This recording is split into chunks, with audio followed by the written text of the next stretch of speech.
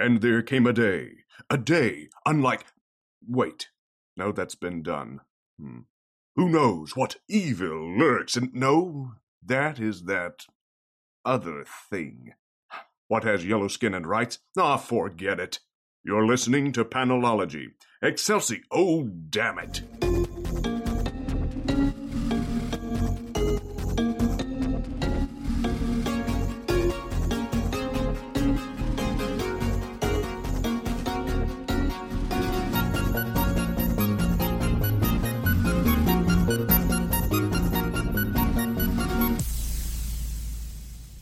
Welcome to episode 231 of Panelology. I'm Alex. And I'm Megan. Welcome back. It has been a while. It has. It has been since the first issue of Nailbiter.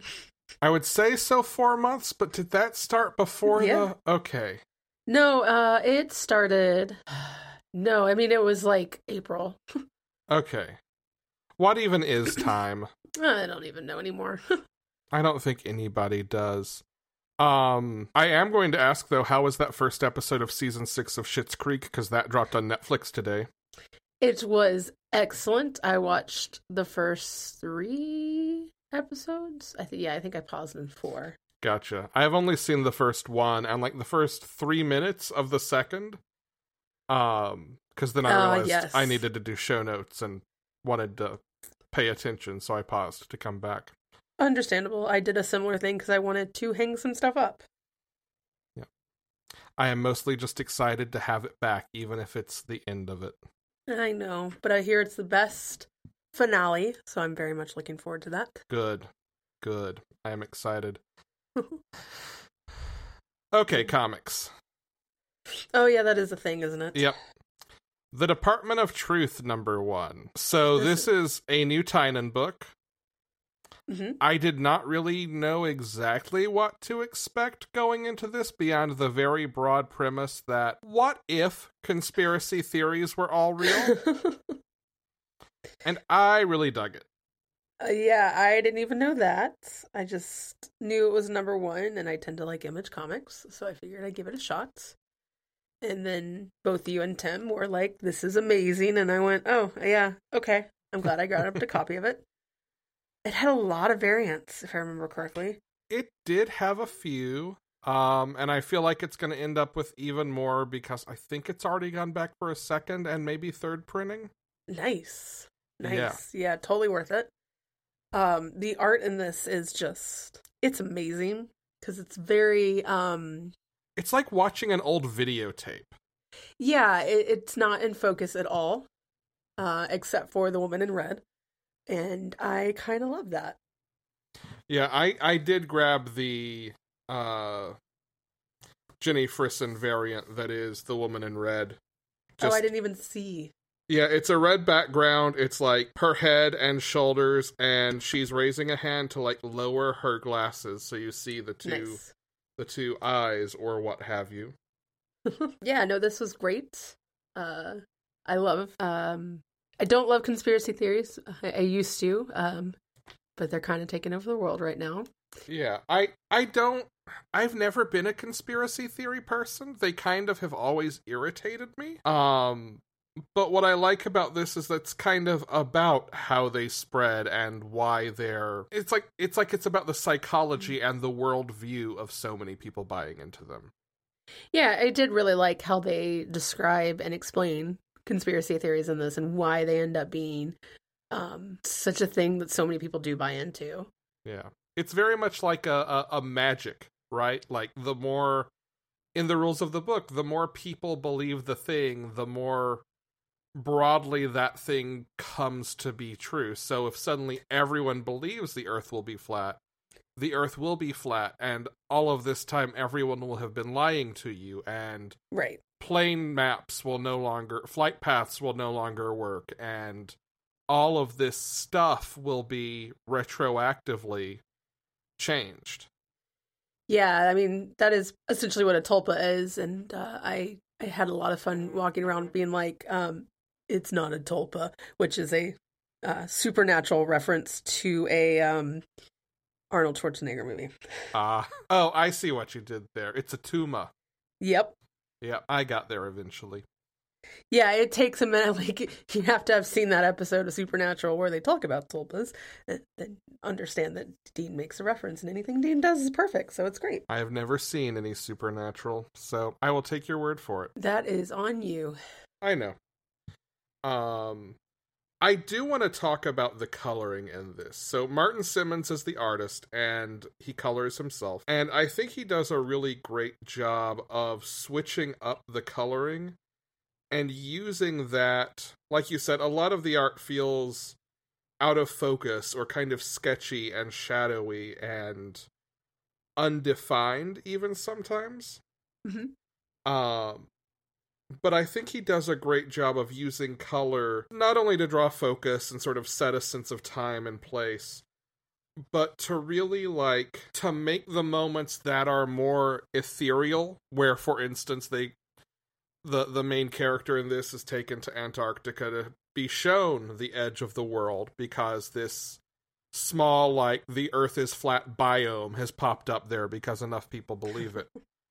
And he uses, I think, the color to define those moments of change and fluctuation so well in a book that already feels like it's shifting and moving and flowing on the page.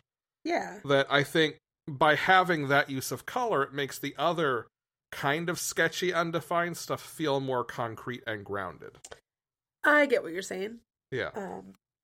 Yeah, no, I think the art in this is just incredibly well done. Like, from opening the page and being like, all right, I have no idea what's going to happen here, but I am in it. Yeah.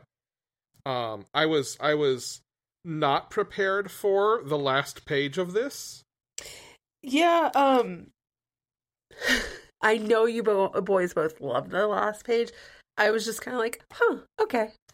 I mean, I was a little more okay, just I did not expect it. I knew when I read it that Tim would eat it up. That's true, for good reason. Yeah. It is a great twist. I think it's a cool twist. Obviously, we don't really get a whole lot of what that means for the bigger context of this thing. And I'm assuming we won't for a while.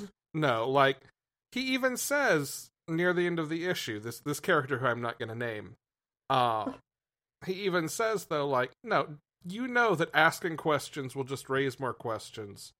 Don't worry about that right now. At least be on the clock before you start asking questions. I did appreciate that. Yeah. And I feel like that's kind of that's kind of to the reader, we get it. We know you've got a lot of questions, but come on, you think we're just going to answer everything right away? Ever? Exactly. I feel justified in having done something I never do. When I bought the physical copy of Razor Blades, I also ordered a Department of Truth lapel pin, and I'm glad I liked this much, so I don't feel silly for having already ordered that piece of merch. Are they still selling the pin? I think so. I'm gonna have to go look at that now. Yeah, it's the government emblem logo, the round nice. Seal with the Department of Truth, United States of America, and the I'm gonna call it Bill Cipher in the middle. Always good. The all-seeing eye. Anything else? You got anything else? Not on this one. All right, let's move on to Nailbiter Returns. Yeah, don't want to say too much about this. But what is going on here? So, I think we get two answers in this book that really raise more questions. Well, one of which definitely raises more questions. I think the end of this arc is really just setting up what the book is actually about, right? Yeah, definitely. We finally see, oh shoot, what's her name? The sheriff. See, that was the thing. I was like, I can't remember anybody's name in this. She has a bird name, doesn't she? Maybe? I don't know. It's literally sitting right here. I could just look, couldn't I? I don't know if they use her name. I know, they call her Mom all the time. You say that like she's not a mom. Well, no, I know. It's her daughter calling her mom. Anyway, she finally shows up. If you've read the first 6 arcs of this, you know who we're talking about. The sheriff. And if you haven't read the first 6 arcs, start there. Yeah, probably a good idea to start there. This is even being collected in trade as Volume 7. So, Oh, is it really? That's good. Yeah. Like, it's definitely a continuation. And that brings us to the first kind of answer we get. The first volume ends on what I feel like is kind of an infamous cliffhanger. Like, I know that there was a lot of, you really ended it like that? How dare you? Floating around the internet. And we Are you finally... talking about the first or the last volume? The last volume of the first... Well, okay. When I say volume, I mean issues 1 through 30 of Nailbiter. Volume 6 ends with... Yes, the or else. Or is it? Yeah. Yeah. Comics needs to come up with another word for... Let's say first run of Nailbiter. The first run of Nailbiter ends with... The first arc? Well, no, because then that's like volume 1 to me. Yeah. Anyway, this is not... we don't have to solve this problem. The first run ends with a cliffhanger involving the sheriff and presumably Warren, the Nailbiter. And we finally see that scene picked up here. Yes. And we see what happened. Crane, that's her name, Crane. Thank you. I was like, it's not anywhere. I've seen everybody else's name but hers. I knew it was some kind of bird, because Crane and Finch. And also Warren calls her Little Bird. Because it always makes me think of Green Arrow and Black Canary. Also a good bird. We finally see what happened to her and how she got to what's going on now from there. And then we learn what's going on, at least in name, which is the Butcher Games. Yes. Which apparently Crane and Warren created. That was the shocking part to me. Like, I was not surprised to know Warren knew something about this and what was going on. Like, that's Warren's MO. Yeah, but Crane and Warren dated. I mean, they have a child, so, you know. Yeah, but I don't know if I just had forgotten, or if I guess I just forgotten, like, how sort of invested in the culture of serial killers she was when she was younger. Fair. I mean, it's kind of hard not to be in this town. Right. Just, she and Alice are the best, though. And there is a scene where, like, the guys rush in to rescue them. Oh my god. I looked at this scene for a while because it took me a minute to realize who was wearing the SWAT outfit. I was like, what the hell is going on here?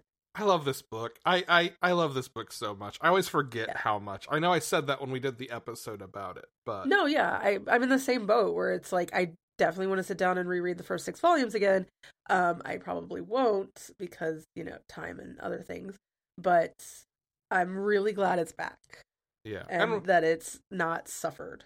And we haven't talked a whole lot about this first arc because Brian hasn't been reading it. So when we get to the Spooktacular, we'll talk more about just this arc as a whole. Yeah, definitely. Yeah. Because there is a new issue next month. Yes. According to the last, and I'm assuming those have actually been updated. But all the other trades were 5 issues, so I'm assuming this is, I mean, the way that it ends, it is very clearly the end of an arc. Yeah, I think that's right. I think like they've even, well, I know they've put out the solicitation for Volume 7. I think it is 1 through 5. Okay, good. Yeah. But like you said, this definitely feels like the end of an arc, so I'm cool with our talking about it for the Spooktacular. Yeah. Did Brian read the first 6? Brian has read, I think, the first 3 volumes. I don't know, because we did the episode, and he read the first half for it. And I know he, like, wanted to immediately sit down and finish it. I don't know if, as crazy as his work projects have been, if he actually got the chance to. Yeah. No, that makes sense. Yeah. So maybe he'll do it at the beach. Brian's at the beach right now, by the way. That's why Brian's not here. That's why I'm here. Yes. The Immortal Hulk, The Threshing Place, one shot. You told me you had read this, and I was a little worried as, like, convoluted in a good way, but, like, as complex as the Immortal Hulk has gotten in its main book, and as much as these one-shots have kind of relied on a lot of knowledge of what's going on. But this one actually, I think, stands alone pretty well. I think it really does, because I am always behind on the Immortal Hulk. As much as I love it, I just don't keep up with a lot of Marvel and DC stuff. Yeah. That being said, I was really glad to have an excuse to grab a copy. That's not true. I didn't grab a copy. I was like, You read my copy. I read your copy, yes. And yeah, at first it has some serious flashbacks to like an earlier book. I don't know if it's book 1. I really don't think it is, but it is definitely an earlier book. And I was like, did I pick up the wrong thing? Hang on a second. Shit. Like, am I reading the wrong thing? And it's like 3 panels and it's like, but this is very different. Yeah, no, you're right. I think you're right that it's not number 1, but I do think it is literally issue 2. Yeah, I definitely think it was in like the first trade. And no offense to the writer, the story was a little predictable. But that being said, it still went away after that. I was like, okay, that I predicted. And it still went past that. And I liked that. And I like just kind of the message of this. I don't know how spoilery we wanted to get. I mean, I'm cool with whatever spoilers on just about any of the stuff we're talking about today, Cool. truth be told. So yeah, he's going to the small town. A little girl has gone missing. Some people have been killed, and it is very clear that it is something with gamma rays. And I immediately went, cool, the girl turns into a Hulk. And then that's not quite what happens, but it's close. Yeah, well, I think, like, a little bigger picture, and maybe this is the one thing that just reading this by itself hurts the book a little bit. I do agree with you that, like, a lot of the beats are the beats you expect. It's good because Jeff Lemire makes them interesting, but they're not surprising. But I think in the context of what's going on, like, seeing that I almost called it the green. This isn't Swamp Thing. But the place below, the green door, is still opening and affecting random people who had nothing to do with the creation of the Hulk. Knowing what we know about the causality behind that lore, behind who's pulling the strings and what some of it means, I think that makes it a little more ominous, because it feels like part of this pattern that the person behind it could show up anywhere, take over anyone, and could leave these sort of ticking time bombs to control in the future. Sure. That being said, I really like that he crashes into the government room just to be like, fuck you guys. And he pauses when the woman's like, I have a family. And then there's like this single arc of a water bowl, like a dog water bowl, and this I almost called it a safety pin. It's a hair clip with a flower on it that has been very clearly established belongs to this little girl. And I was like, that is such an easy yet creepy way of just being like, they didn't give a shit about this kid. Yeah, that moment stood out to me. And there's also a panel where I don't know if this was in Lemire's script or just the way Mike Del Mundo chose to lay it out, where the Hulk has picked up the sheriff who has locked Bruce in a cell. Yes. And he's been eating popcorn, and he's still holding the popcorn while the Hulk is holding him. And he tells the Hulk an obvious lie, won't tell the Hulk the truth. And the Hulk just kind of pops him, and his head pops off, but the popcorn bucket with the pop exclamation point on it blocks it, and it's this great composition bit. Yes, I really, really liked that. It's a way of getting that, like, creepy gore factor in without actually doing it. Yeah. And then, at the very end, he sits down and talks with the dad, and is like, they're not going to stop coming after her, but the difference is that she has you. And I really liked that. Yeah. A lot of the latest issues have been about Bruce's relationship to his dad, which is not good. Sense. So, like, Shocker. that moment I think really ties into what they've been doing in this last arc or so. Very cool. Shang-Chi #1. I do not know a ton about Shang-Chi. Okay. I picked this up for 2 reasons. One, there's a Shang-Chi movie coming out, so, like, I'd kind of like to be a little more in the know. And 2, Gene Yang, who has done a lot of work over at DC, Superman of China, Justice League of China, The Terrifics, Superman Smashes the Klan. He's writing it, and it's really, really good. I do not know how deep the lore that it's drawing on goes, but it makes everything super clear up front, without feeling like it's just holding your hand the whole time. The setup here is basically Shang-Chi was part of a family of martial artists, essentially. Each I don't know if each of the other leaders of the 5 groups that his father commanded were all related, or if just he and one other are. That is a question mark to me after this issue. But his father was the leader of this group of 5 different weapon-based fighting armies, whatever you want to call them. Sure. And in Marvel history, at some point, Shang-Chi is directly, indirectly responsible for his father's death. Someone else has ascended to running the group, and he's like exiled, living in the US, whatever. And a character shows up, deposes the guy who's running the organization, and Shang-Chi is chosen as the replacement, even though he's in exile. This does not work for, she's called Sister Hammer. This does not work for Sister Hammer, so she decides to put out a hit on Shang-Chi. And 2 of the other group leaders who run I think one is Sword and the other is Katana, maybe? Or no. I don't know. One was Sword, I forget what the other was. They basically show up and stop the assassination and like, no, we need to put you back in charge, because this is going to go badly if Sister Hammer keeps running the show. And that's basically where this ends. So it's, I think, using the character's history really well. It's a 5-issue miniseries, so it's set up to be a pretty contained story that I think will be a good thing to build off of if this is successful, if they want to do more, or if they want to put out an ongoing closer to when the movie comes out.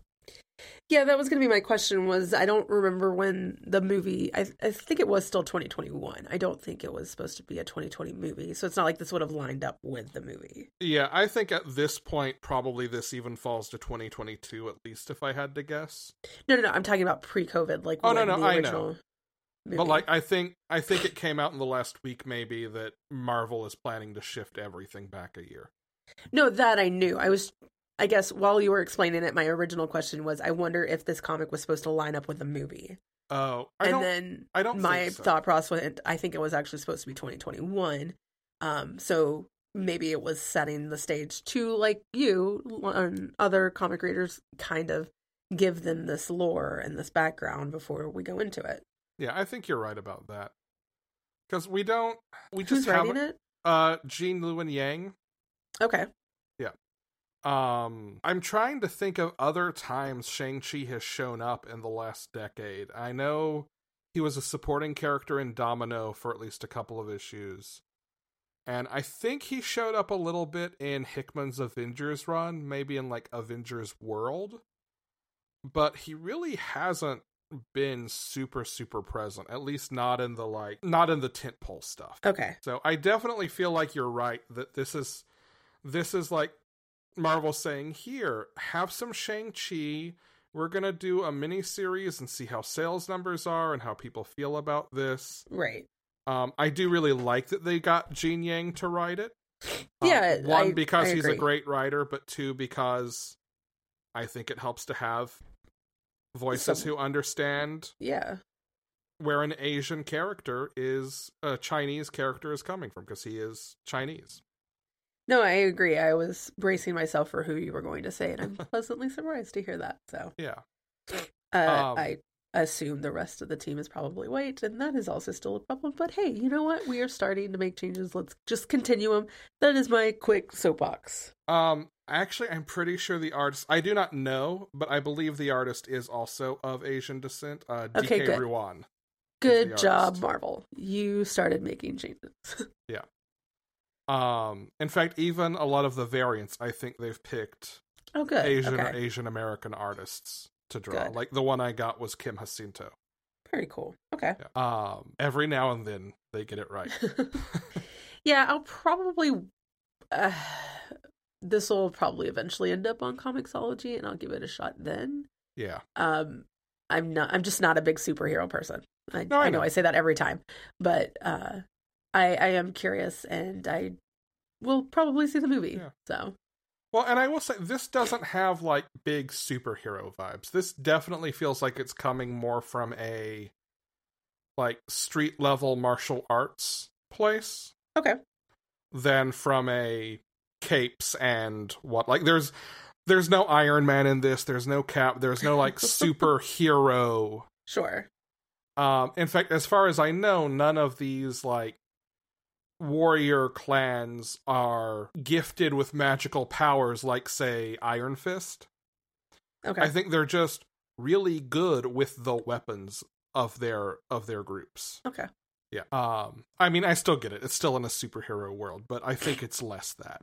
No, that's fair. Yeah. Strange Academy #3. So I haven't read Strange Academy 1 and 2, but I decided to read this because it does have a YA feel from what I can tell. And that is definitely something that I'm always down for, helping to promote these comics that are geared towards a little bit younger of a reader. I enjoyed it, and I definitely will pick up the first arc once it's done. And I mean, I love New Orleans, so that was also good. Yeah, this is a very fun book. I really dig this book. Yeah, I can see that. Like, the whole opening of just, like, trying to find the inner eye and kind of going through each student as they, like, try to do this, and I just kept laughing.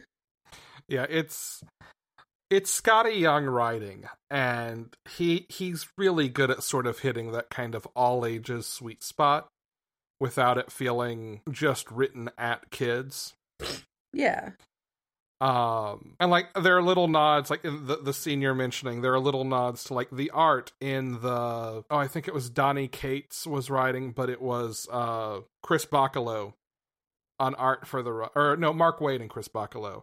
Like, the coloring in that section was a callback to a more recent run that was really good. Like, I feel like it's full of a lot of little nods like that are cool, but that you don't have to be aware of to actually enjoy the book. Yeah.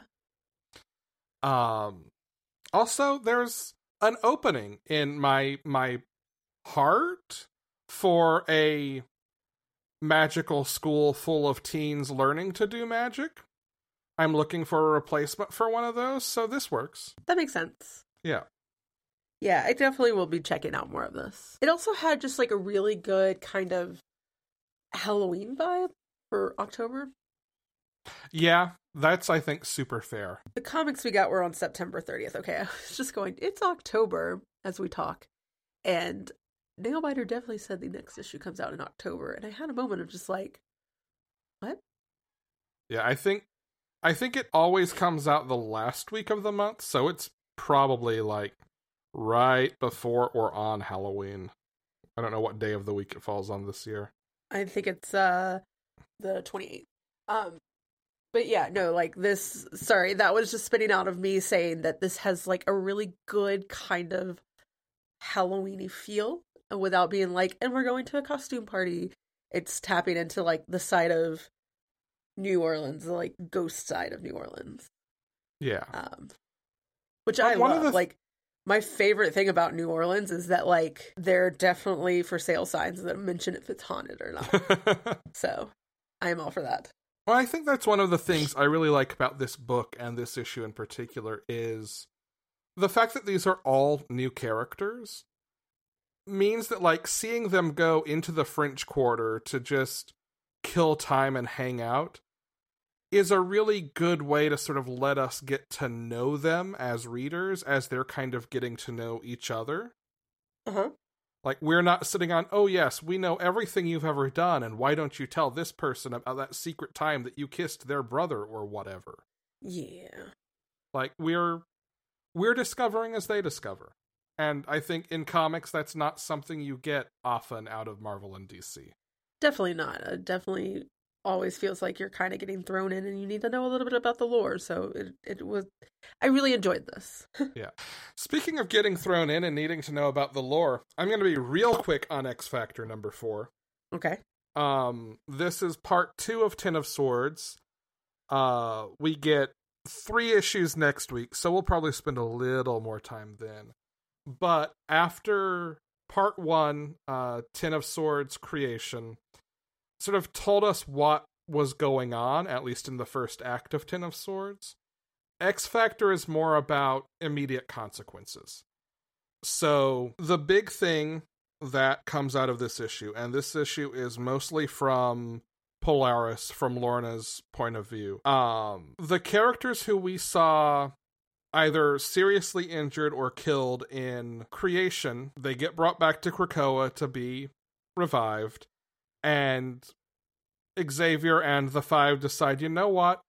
Anyone killed in conflict will get bumped to the list of regenerations.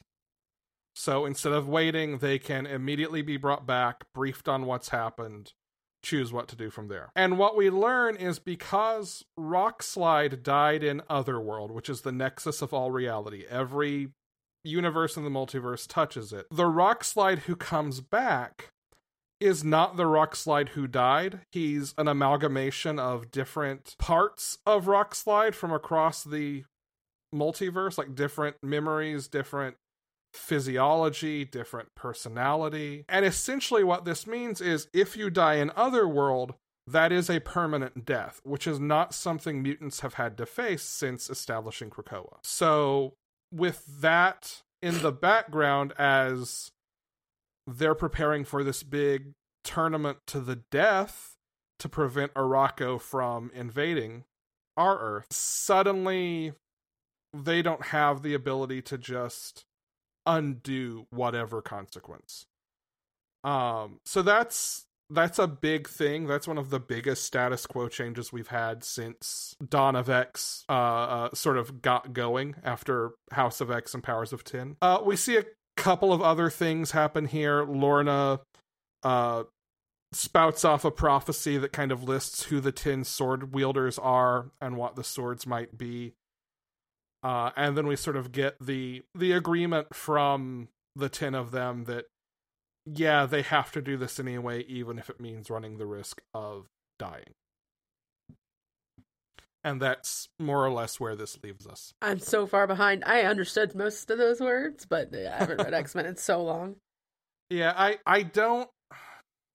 On the one hand, I think you probably could jump in with, like, the 2 Prelude issues, X-Men 12 and Excalibur 12, and then just jump on the Ten of Swords stuff for the most part.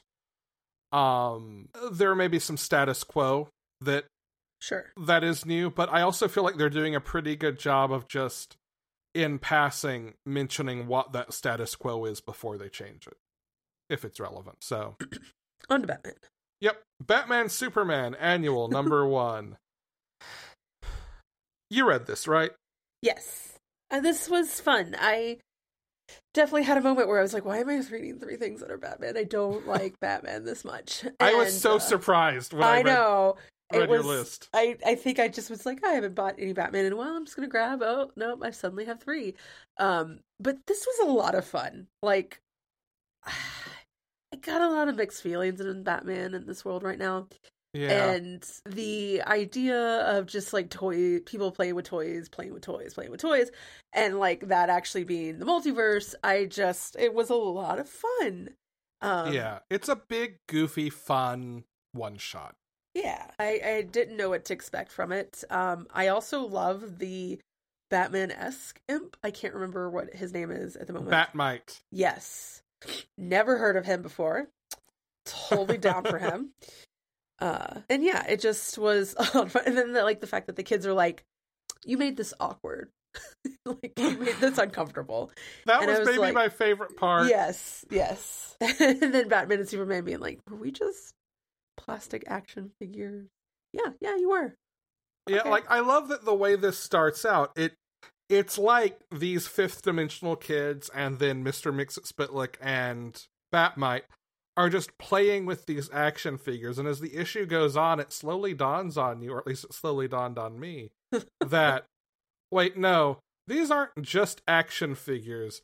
They've actually taken Batman and Superman and turned them into toys. Yes. And they're futzing with reality with the two of them turned into action figures. Yeah. And the fact that it kind of ends with I think it's Batman being like, I should probably learn like how to get to the fifth dimension, or like how to understand, or whatever.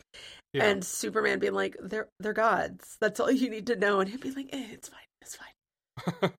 All the more reason to learn how to stop them. But yeah, I picked it up knowing it was an annual. I honestly thought it was just a Batman annual, and then I got home and was like, oh, this is Batman Superman. I don't know if I'm ready to read Batman v Superman. And this was a really pleasant surprise. Everything's a little dreary. This is wonderful. Well, and it's such an optimistic take on the kind of who would win in a fight arguments, because both Mixie and Batmite are coming from a place of like really earnest love of the heroes they each torment. Like, Mixie is convinced Superman would win because Superman is just that good, and Batmite is convinced Batman would win because Batman is just that clever. No, I love it so much. Yeah. All right. How about Batman the Joker Warzone #1? This one I feel like is probably, of everything on this list, the hardest thing you just picked up to actually know what's going on. Yeah, I knew it was kind of a collection of short stories, and that it probably took place in the Batman, that I am probably now like 4 trades behind. Am I that bad? It's been a minute since I've read some Batman. Yeah. That being said, okay. This is not any like negativity towards the actual comic. Sure. But, man, am I tired of the Joker. Ed, this was kind of hard to read in like the sense of just like, man, I'm kind of tired of the Joker. So by the last short story, I basically skimmed it. The art was really great. But, and again, it's nothing on the writer or anything. It's just me being like, fucking hell, I'm tired of the Joker. That being said, I really liked this collection. I loved the Poison Ivy. Yes. Well, and I think I've said it many times. I am with you on being tired of the Joker. If James Tynion, like, there's a very small list, James Tynion is on it, of people whose Batman run I was like gonna stick on the book for. Like, Tynion, I chose to stick around for if it had been like Tom Taylor or Magdalene Visaggio or, a favorite writer. Yeah. Those are the ones who I'd kind of told myself after the Tom King run, yeah, I'll stick on Batman. And then they announced the Joker, where I'm like, I trust you, Tynion. Yeah. But... And I think actually the ongoing has worked pretty well. I still, like, struggle with so much Joker everywhere. Yeah, that's the thing, is, like, it's just everywhere. Yeah. And, I mean, that being said, like, the first short story of this with Lucius and Luke, I really enjoyed, and I feel like that's the actual one that is the continuation. And the Poison Ivy one I really liked. Also, the side characters of, like, the 2 girls that are now out fighting crime, I really liked this collection. It's just, it suffered from the fact that it was the 3rd Batman thing I read, and me being like, God damn, I am so tired. So you read this after you read 3 Jokers? Yes. Okay. That will also do it, I bet. Yeah. Nope, I just realized the first one was the Bane story. And I liked Joker goading Bane. I just, again, it's a lot of the Joker. Yeah. And if we have finally gotten to the point where we can't have Batman without the Joker, then that's a problem. And that's just my thoughts. Again, it's just like X-Men. X-Men has like found a way of not like centering on Wolverine, and Batman needs to find a way to not center on the Joker. That's all I'm saying. Yeah. I'm really hopeful that... What's the upcoming movie? It's just The Batman, right? Yes, and I'm really hopeful that with it focusing on the Riddler... Yes. That takes some of the focus off of the Joker. Yes. I can't imagine the Joker going away entirely, but... No, and that's fine. It's just time for him to go back in his box for a little bit. Yes. 100% play agreed. with the other toys. The thing I really want to dig into on this is I'm pretty sure that all of these short stories are actively setting up storylines for 2021. Okay, I just remembered only one of them had like the continuing in 2021 or something like that. And that's fine. Like I figured they were all just setting the stage for what's to come. It just felt like one part of it specifically had like all right, this is going to be continued elsewhere, and I was like, okay, cool, fine. Well, like a lot of these anthology one-shots do tend to just sort of give us background for what's going on in a big story. Sure. But the Bane Joker one-shot does end with to be continued in 2021. The Lucius Fox, Luke Fox story is written by John Ridley, who we know is writing a Batman miniseries in 2021 with a Black Batman. I really, really dug that one.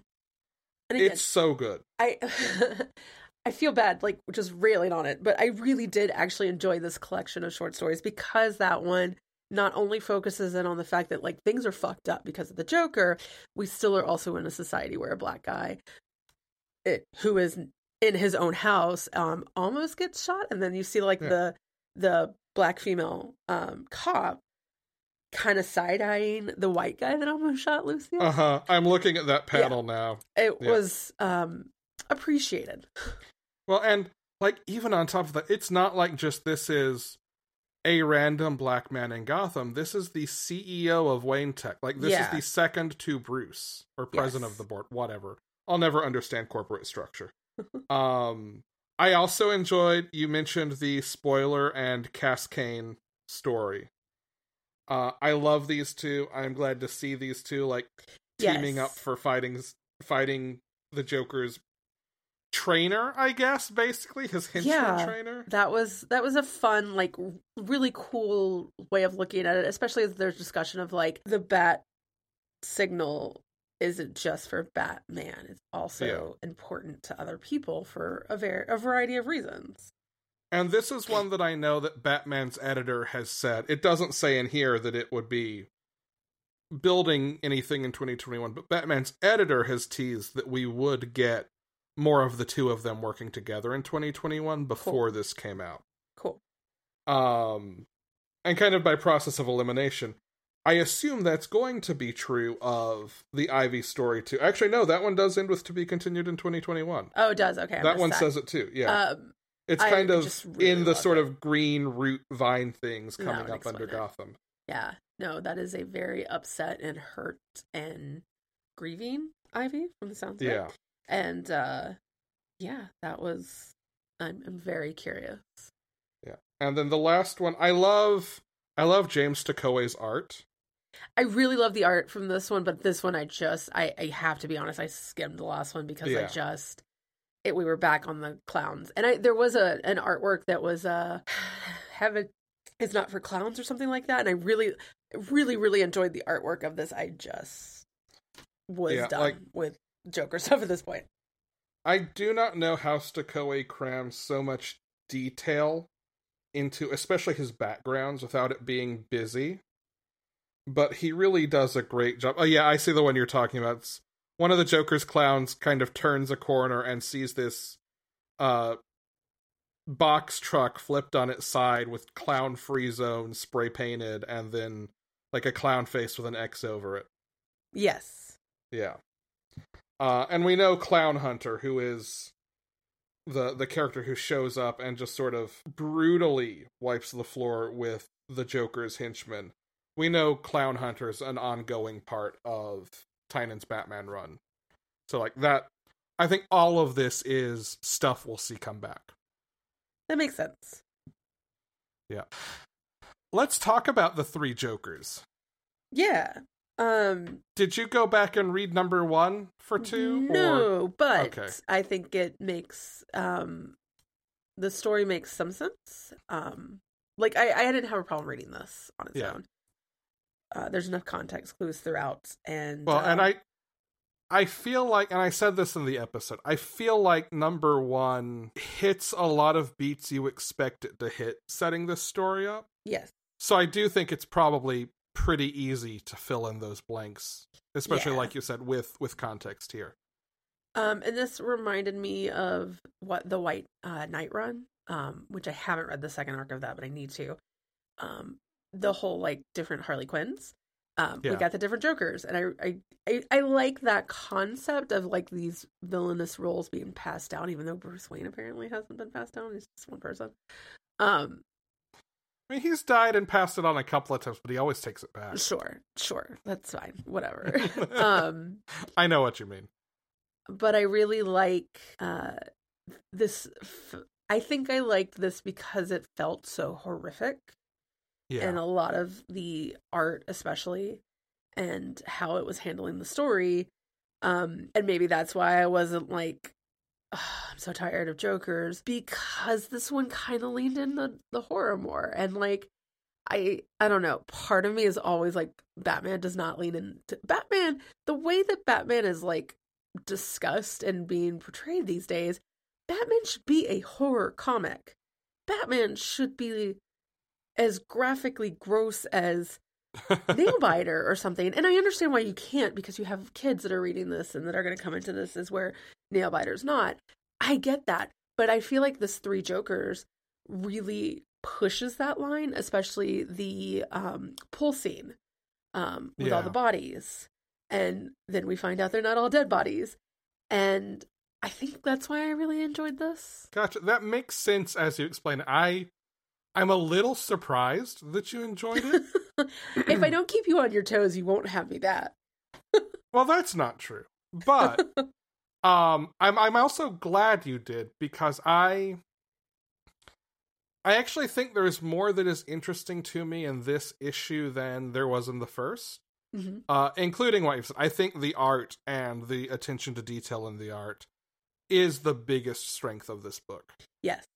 Yeah. I do find interesting, not in and of itself, maybe the idea that the Joker wants to bring Jason Todd in and make him a Joker, but the idea that the Joker then rejects him for that, I think, is interesting. I feel like that's part of the game. That's just another way of terrorizing him. I do too, a little bit, but there was another thing I wondered. The Joker #1, the criminal, while he's talking to Jason, talks about how it hurts him to laugh and how he's looking for that same kind of pain, like lingering pain in Jason, and he just doesn't see it, and that's why he rejects him. And I think the most horrifying part of this to me was when Jason wakes up in Barbara's room after, like, the Joker has beaten him again. Barbara takes him back there to rest and heal up and all that. And he wakes up and he sees in the closet Barbara's folded up wheelchair and all these books on physical therapy. And there was this moment where, like, oh, is this gonna be, like, is the third book of this going to be Barbara's the one, really, who, as controlled and cool-headed as she usually is actually the one who the criminal's looking for? I mean, I'm all for that. I just, like, I think I talked about this last time I was on, like, someone brought up the concept of, like, a black woman becoming the Joker and the reasons for the backstory, and I fucking love that. And, like, if that's the case, if Barbara switches sides, and, like, that's a cool concept for me. That being said, Barbara's a little tougher because there's some stuff about that I can go either way on that. It would depend on how it is handled. I think that's really what it comes down to. I'm so torn on that idea for, I think, the same reason. Just the Killing Joke, to me, as someone who came to comics just 10 years ago, doesn't work. Nope. Like, it is a rough comic to read if you did not read it back in the 90s. I think, and I think even more so than Death in the Family, which is Jason's Joker death story. Okay. Like, I think even more so than that, it feels gratuitous, at least in that way that, like, the reason Barbara gets shot in it is not even because the Joker is after her for being Batgirl, it's to get to her father. It's that same kind of coincidence that, you know, it had already aged out of being something I was interested by the time I got to it. And anytime it comes back up, like, I have trouble getting past that sort of apathy toward that story. Yeah, I don't know. You're right. And remembering the Killer Joker, like, even if she turns evil, I just don't see her going with the Joker, the one who caused her all this pain. Yeah. I don't know. But focusing in on the fact that, like, this had some of the more horrific elements that I think should be associated with the Joker. I mean, the Joker is, like, touted as his biggest villain or blah, blah, blah, blah, blah, and, like, it's supposed to be this horrific. This showed me a horrific Joker. Yeah. Well, I think it helps that this is... I think it's safe to say at this point, like, this is not in continuity. There's really no way this book can be in continuity. And I've read interviews with Jason Fabok about, like, design choices wanting this to feel timeless, like it could be from any point in Batman's history, but also, like, it isn't at any one specific time. So I really think that this is, while it was originally planned to be an answer to a question raised in continuity, something separate from that now. And I think it benefits from that, because I think it can, if it wants to do something out of left field with Barbara like that, I think maybe it's better to tell that story without it being in continuity, so that it becomes this thing that gets folded into her history and has to be dealt with over and over and over again, like the Killing Joke. Yeah. No, I agree with that. Yeah. Okay. Is it still good? This is on me. Dark Knight's Death Metal Multiverses End. This is set on the 6 remaining Earths. Groups of Earth Zero heroes, each led by a different Green Lantern, are trying to free everyone tied to the towers that are powering Perpetua. And this one really focuses on Earth Zero, really on a conversation between Jon Stewart and Owlman. If you jumped into Dark Knight's Death Metal without having read, like, everything from Metal and No Justice on, this is actually a really good recap issue. Okay, I almost debated this, but again, I was like, that is a lot of Batman. It's a really good recap issue, or, like, honestly, there are a couple of details in here, because this has gone on for a while now, that I had forgotten about. So it helped fill in or remind me of some things that had kind of become blanks. The thing Brian and I had both talked about wanting from this issue is sort of seeing it be the end of Act 1 of Death Metal and giving us some forward movement in the story. And I guess it makes sense that it doesn't do that would be saved for a regular numbered issue of Death Metal. But it doesn't really do that. There is, I think, a cool idea about Owlman in here, and Owlman as he relates to the Batman Who Laughs. Specifically, at the start of this, Owlman is jealous of the Batman Who Laughs, because Owlman is supposed to be the true dark reflection of Batman, not this upstart. And, like, the reason this is just a conversation between him and Jon Stewart is because Jon Stewart's, like, kind of goading him into using this jealousy to get him on his side. Okay. It's fun, but it's not like the big explosive chapter break that we kind of had hoped for. Legion of Superheroes number 9. I'm taking a little more time on some of these, just because. Legion of Superheroes number 9. This is the second of 2 issues that are what Bendis has called, like, artist jams, where each page basically is a different artist, giving us basically a different Legion member's perspective. The whole Legion is on trial, so, like, each of them is weighing in the Legion's defense. And to me, this really feels like the first big act break for this Legion run. It's in what will be collected as the second volume, but this sort of gives us the explanation of why Rimbor's been attacking and has been attacking the Legion and what they're up to.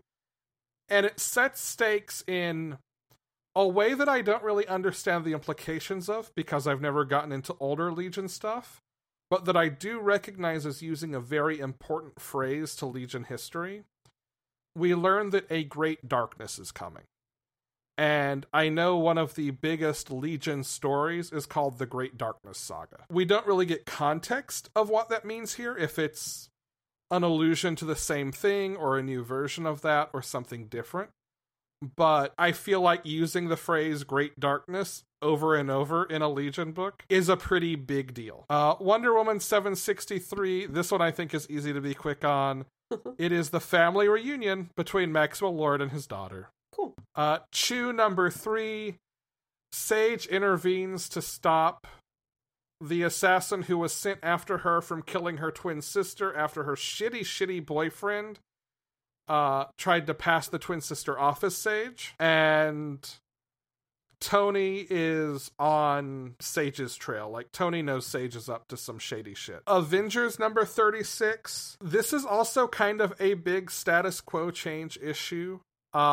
This is the moment where, I'm not going to spoil this one, but this is the moment where Moon Knight decides to pray to a different god. And, oh boy, I do not know what comes from this, but Moon Knight gets a big ol' power-up as a result.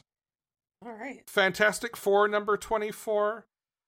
This is sort of the official adoption party for Joe and Nikki, who are being taken in by Ben and Alicia. And against that backdrop, the Human Torch and Iceman argue about whether or not Iceman was ever really a member of the Fantastic Four. It's like a good breath of fresh air issue, and also kind of a lot of fun. And that is it. It was kind of a light week for me, honestly. No, I can see that. I there wasn't a ton that in general that I don't know, it felt like a lot of reprints I was seeing, because I almost grabbed an Ice Cream Man comic that I definitely already have, but I think it's in like its 3rd or 4th reprinting, which means I should probably actually read it if it's getting reprinted so much. I'm now very curious. Yeah. Well, it would be something we could talk about on the Spooptacular. You don't say? I do say. Ooh. That explains why this week felt a little like September had 5 Wednesdays. Yeah, so that makes sense. Things got spread out a little more. Yeah. Also, this coming Wednesday is like a 25 book week for me, so a heavy week. But yeah, let's talk about next week. I'm glad it's a heavy week for you. There's only 3 things that I'm really kind of looking forward to. Well, tell me about Black Widow number 2. I really can't. Like, I haven't read Black Widow number 1, but I'm going to tell you straight up. Kelly Thompson's writing it. I'm reading it. Eventually. For anybody who doesn't follow, like, me or Alex and Minds at Yerker or any other thing else, I just moved. So, behind in, like, reading everything. And oh, right. You haven't been on here since. No.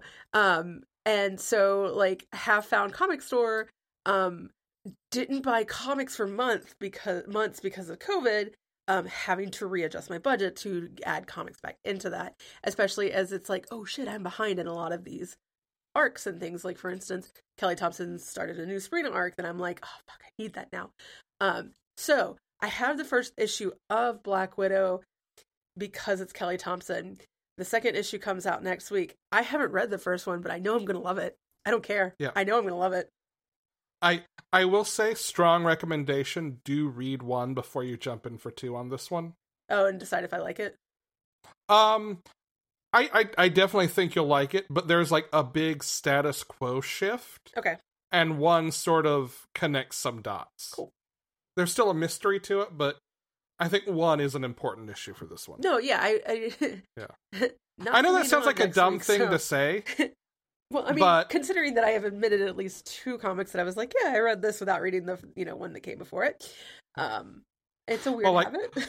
You are really comfortable jumping in on issues, which is something that, boy howdy, I wish I were as comfortable with you on that. I'm not, because I kind of obsessively have to read whole chunks of things. I'm not, but I came into comics in roughly 2016. I think it's definitely not been 5 years, because I definitely was in New York when I started.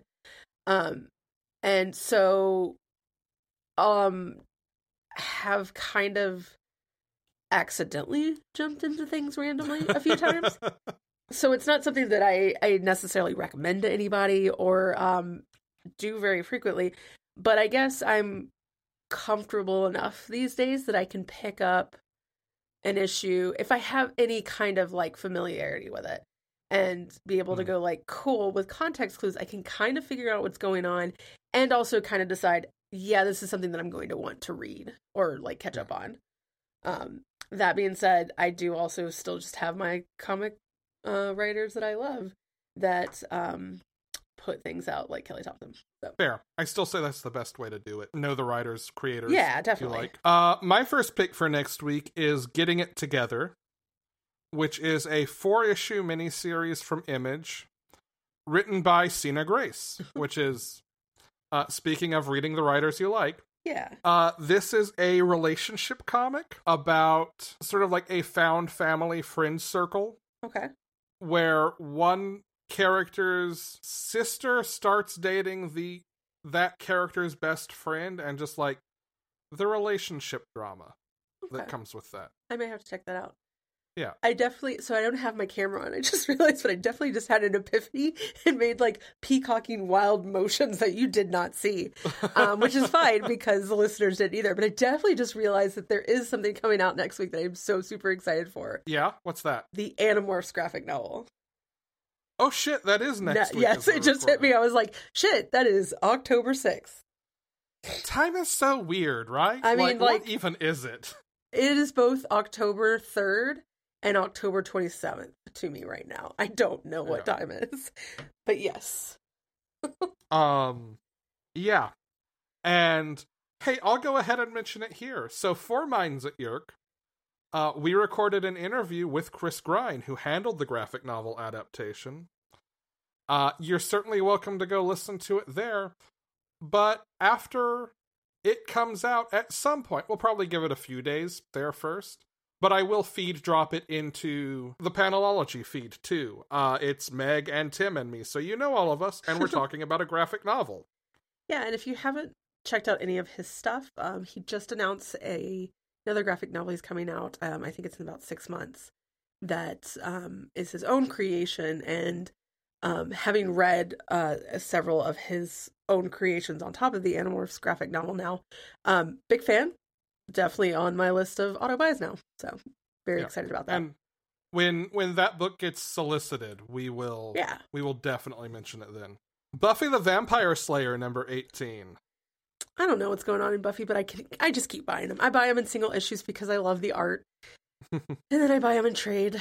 And then I need to sit down and actually read the trade. Yeah. I'm going to be reading a lot in December. Let's just be honest. That's fair. I mean, no reason you can't get a head start if you want. That is incredibly valid. Hey, this is what I tell myself every time. Like, I started our Spooptacular list, beginning of September, late August? That's very true. Ask me how many of the things I put on that list that I've actually read ahead of time. I started one today because I was going to pass it off to a friend, and then I didn't finish it and didn't pass it off, and also didn't give them anything else that I have of theirs, so that was fun. Yeah. I've bought a couple things. They're sitting on my desk. I haven't read them yet. Champions number 1, out next week. This is Eve Ewing, who wrote Ironheart. And this is very much picking up the Outlawed mini-event plotline that's going on and sort of moving the ball forward on it. I'm super excited for Eve Ewing writing Champions. It's a 5-issue miniseries. Definitely checking it out. Lock and Key and Pale Battalions Go, number 2.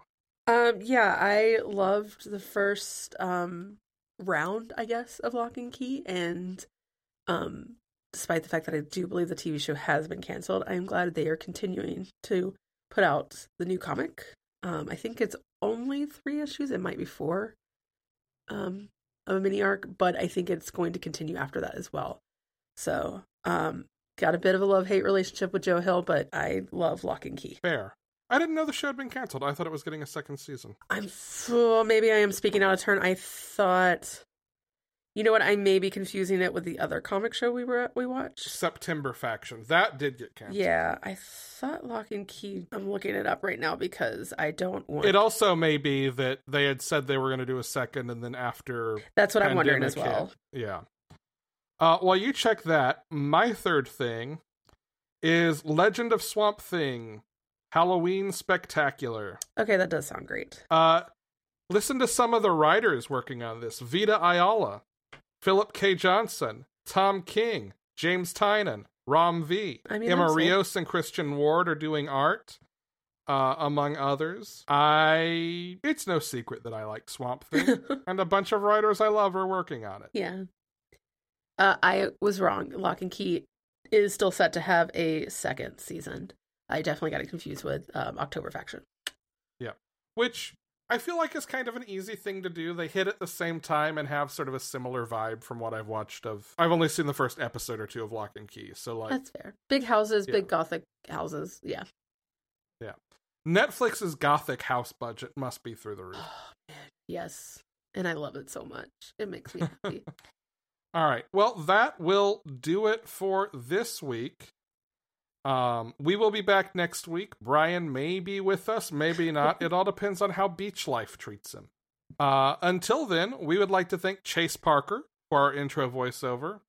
You can visit us at panelologypodcast.com, support us at patreon.com/panelology, get merch at bit.ly/panelologymerch, capital P, capital M, or send us questions, comments, etc. at bit.ly/panelologymailbag, capital P, capital M. Meg, do you have anything you want to mention, plug, promote? Sure. Again, Mindset York is on an off week this week, but because the Chris Grine graphic novel is coming out, we did interview him, and we are dropping that on October 6th, which will be the day after this comes out. I also co-host a Judging Book Covers podcast, where we've been reading some really great things, but also then we read something that we realized in 2020 we actually can hit our limit, and we're going to talk about the first book that we didn't finish. So, oh, really? Yes, it is something that we're going to handle with care, and because it is an author that we really like. But there are a lot of things that we have come to realize that we don't have patience for in this world, and we are not going to bash anybody on that.